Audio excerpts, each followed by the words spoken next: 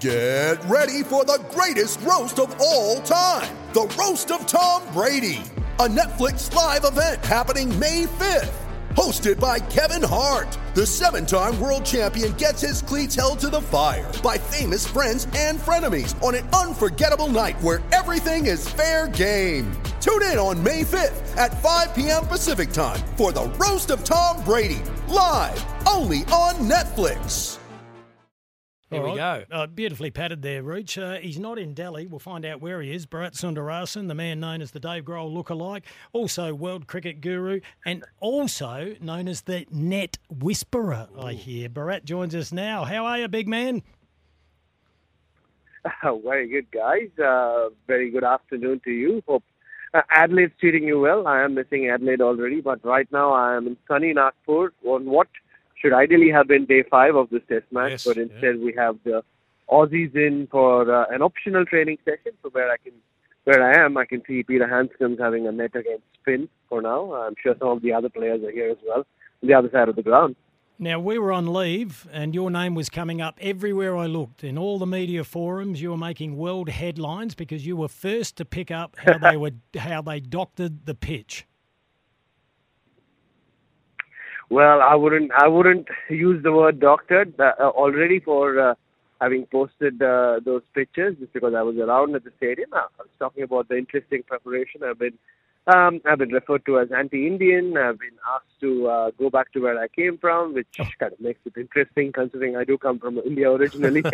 So, no, it's been an interesting a few days. Even a couple of the Indian players who I know really well took a couple of pot shots at me, but all in jest. I basically said, look, if anything, I've, because some sections of Indian society is also felt like I'm Agent Bharat. I intentionally posted those pictures to get under the, put doubts in the Aussies' minds, which I did not. But it was been an interesting week to say the least. Now, you sound like you're backpedaling. If they didn't doctor it, what was it then? And every nation does it to suit their bowlers. What was it then if it wasn't doctoring the pitch? I believe the word doctoring can be used if something's done to the pitch after the game's begun. I think this is just what we call in our part of the world, the watering. They make sure that only certain parts of the pitch is watered so that the areas, the rough areas as they call, stay dry, and those parts of the pitch start deteriorating faster than other parts. But as we saw, eventually the pitch did turn. There was a lot of turn on offer, but it wasn't a diabolical pitch like everybody was expecting it to be. And I think he played pretty fair, except the fact that maybe the Australians just weren't good enough in that second innings against Ashwin and Jadeja. Bharat, when do we deal with this issue in the immediate terms rather than worrying about fining nations afterwards, as happened at the Gabba with that horrendous pitch that led to a 2-day test match? When are we actually going to have, I know it's a toothless tiger, the ICC, but when are we going to get serious to the point whereby we now have neutral umpires with test matches? We've dealt with that issue by getting neutral umpires. When do we actually get a curator panel that actually makes sure that every pitch for an international test cricket match is designed to have a fair test match across 5 days? So when you say fair, you mean that suits bowlers and batsmen? Yeah, it's true to test cricket rather than true to one of the teams. It's a good point. I mean, the onus is on the ICC, and till the time the ICC, has a fixed mandate that even if it's like pitches in India should have turn, like pitches in England or conditions in England should favor swing bowling. The conditions in Australia should favor seam bowling early on. But, I mean, if the ICC is very serious, they can have a mandate where at least they might have someone, like an ICC curator at every test venue, just kind of overlooking the preparation of the pitch and giving it the go-ahead. Maybe something like that could come into place. But till that happens, I'm sure teams will play to their home advantage. Like you're right, like we saw at the Gabba, and now we've seen here, and I think we'll continue to see during the rest of this series. As South Australians, we were shocked that Travis Head was omitted. I think many Australians were miffed by the fact he didn't play.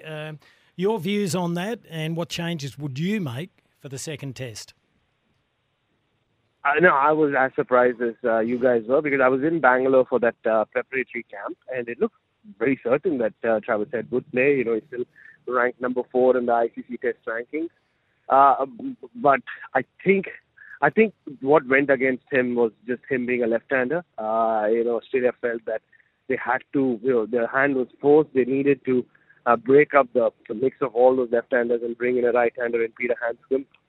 And it was basically between Renshaw and Head. And, Renshaw, the way he's been batting against spin in the last few years, maybe he just got the nod ahead of Travis Head, which again, like I said, I was very surprised by. And I did feel for Travis. I spotted him looking rather disappointed, and understandably so, in the lead up to the test, in the morning of the test especially. In terms of what changes they can make for Delhi, because Stark, I think, is training in Delhi today. He landed last night. So if he's fit, you'd think Stark comes in for bowling. But with the batting lineup, with Cam Green still not fit to play, even as just a batter, I don't see them being able to make too many chances. I mean, it'd be unfair to give Renshaw or Handscomb just one test and then move on from them, which basically means they might have to stick to the same top 6 unless they want to play 5 bowlers, which is unlikely. So is there any truth to the story? If you hadn't broke the news on the pitch, Travis Head would have played? I've been feeling really bad about that. It was I have heard that. You. I have heard. It was me. I know. It took one mighty South Australian to let down another mighty South Australian. Now, look, maybe it's. I mean, even my pitchers aside, the Australians got a fair look at the pitch on both days leading into the test, and it was pretty obvious, where the rough spots were. So it could well have played a role, and the Australian management agreed as well, accepted as well. It did play a role eventually in bringing in Handscomb.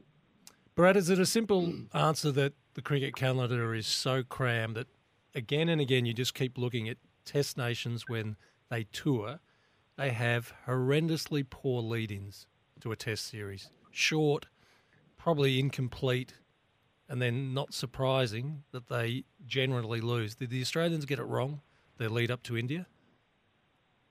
I don't think so, I mean, there was a lot of talk of them not playing a warm-up game, but yep. Most countries or the big nations don't do that. At least the countries who can afford, like India, England, Australia, they prefer to instead have a camp like the one Australia had, where you're more in control of the conditions you have, or more in control of what you want to get out of these practice sessions. Mm-hmm. And I thought Australia got it right. That's one of the reasons I flew to Bangalore, to see what they were up to. And I thought they got everything right in terms of preparation and planning. But then there is a reality check of playing Test cricket in India. Exactly. It's a very different beast to Test cricket anywhere else. And that is exactly the reason why India don't lose much at home. The pitches play a part, but it's only a part.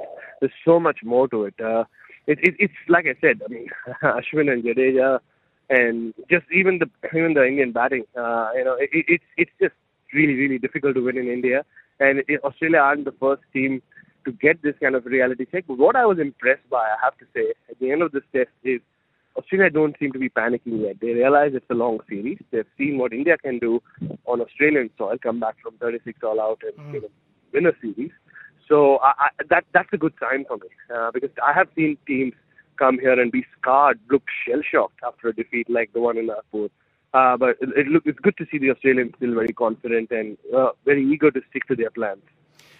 We look forward to chatting to you again during the second test. One quick one before we let you go. Who are you barracking for, Australia or India?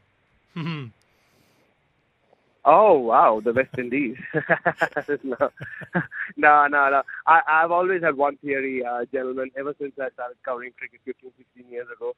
I barrack for the team that finishes the match early so that I can get to my wife as early as I can. Well done. Well done, with a flat, straight bat, that one. Done. Hey, good on you, Bharat. We love talking to you after you sabotaged Australia's chances in the first test. We'll speak to you next week. We might not get him back. Wow. Are you asking me to go back to where I came from? Because I really don't know where that is anymore. No, that would be Adelaide. We love you. You know that. Exactly. Norwood. I can't wait. Thank you so much, guys. Good on you, Bharat. He's an absolute ripper.